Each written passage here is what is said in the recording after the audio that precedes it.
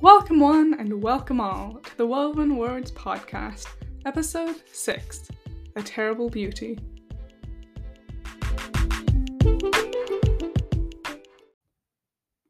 Today, we will be talking about one of my favourite poets, none other than William Butler Yeats.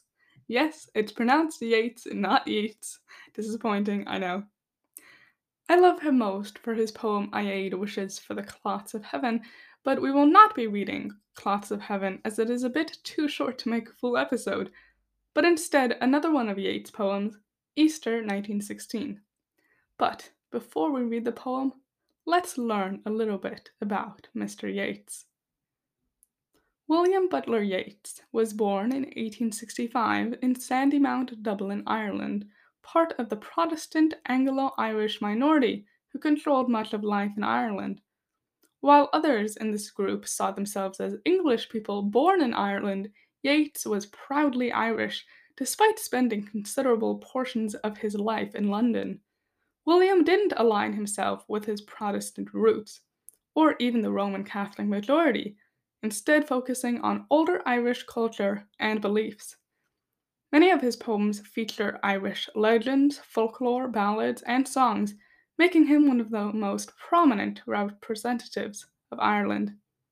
His poetry was first published in the Dublin University Review in 1885, and he continued to publish poems and plays until his death in 1939, earning the Nobel Prize for Literature in 1923. Even though his public persona focused on the physical world, similar to John Keats, his private values more so reflected Blake and Shelley, influenced by occultism and spiritualism.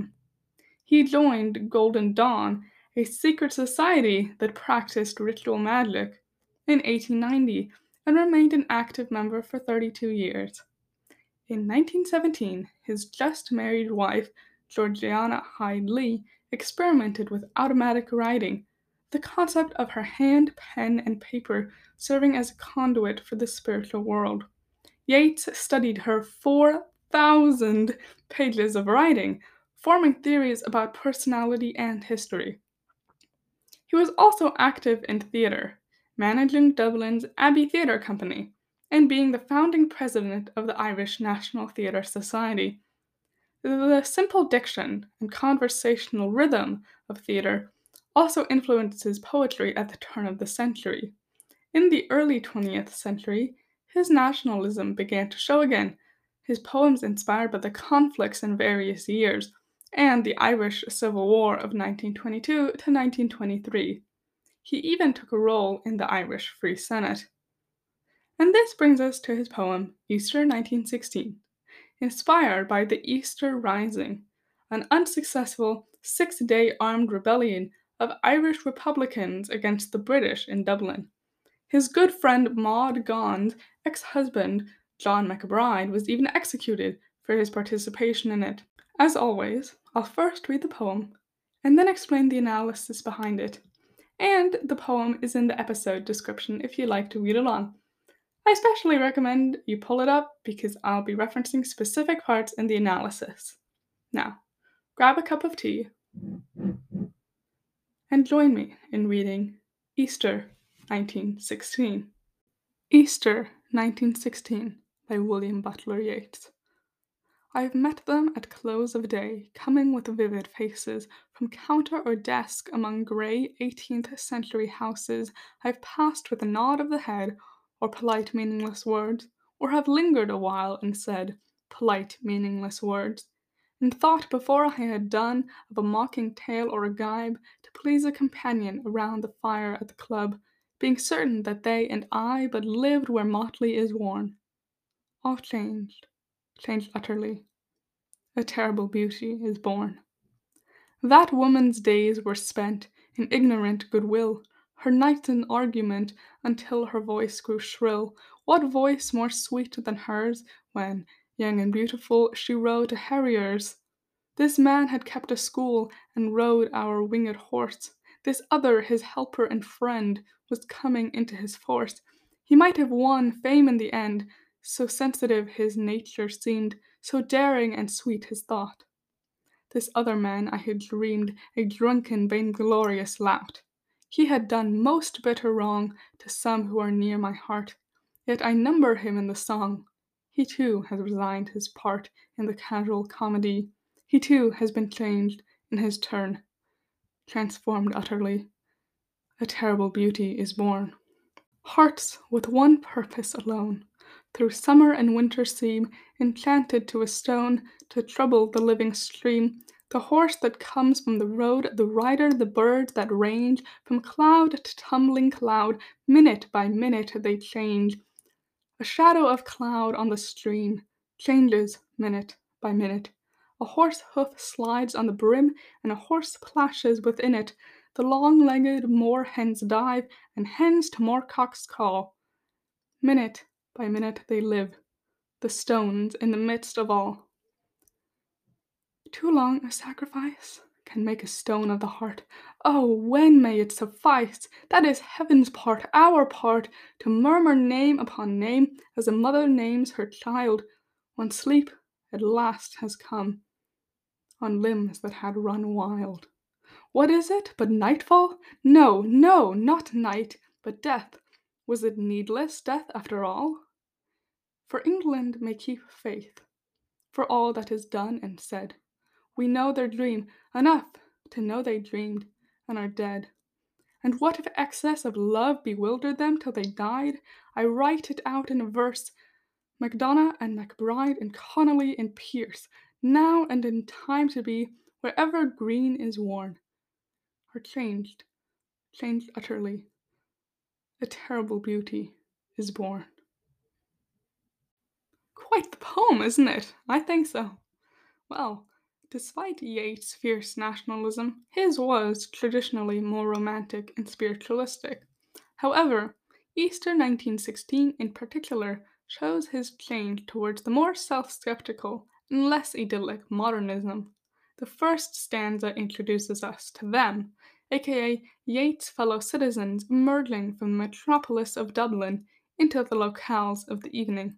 In this case, motley refers to both the motley group of people and the clothes of the court fool. More on this later. This ordinary tone quickly changes into the story of revolution and rebellion with the lines all changed, changed utterly, a terrible beauty is born, which are also later repeated.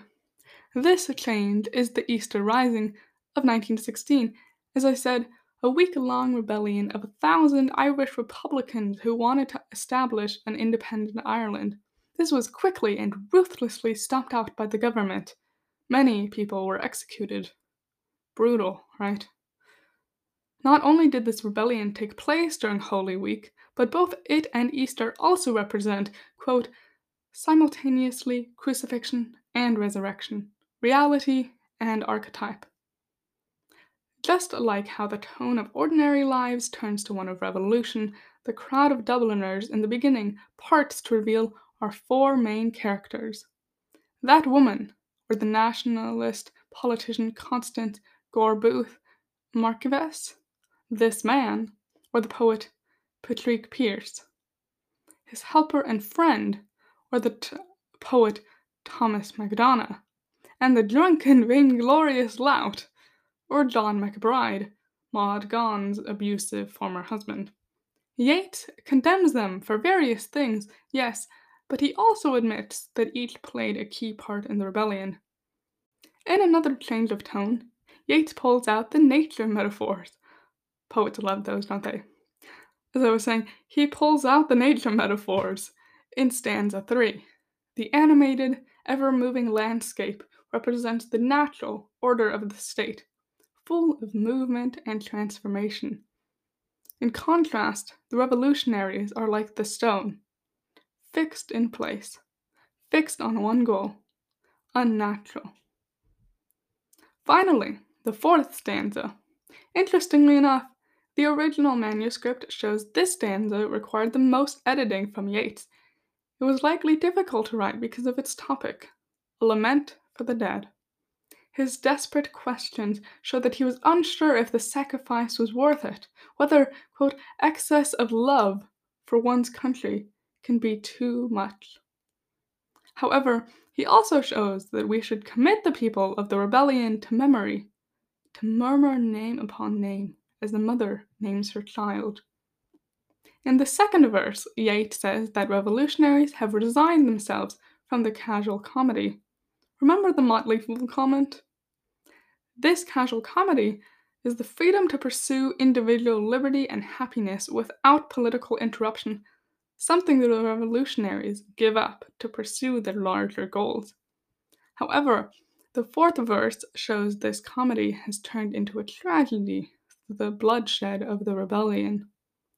Yeats ends the poem by repeating those lines: changed, changed utterly, a terrible beauty is born.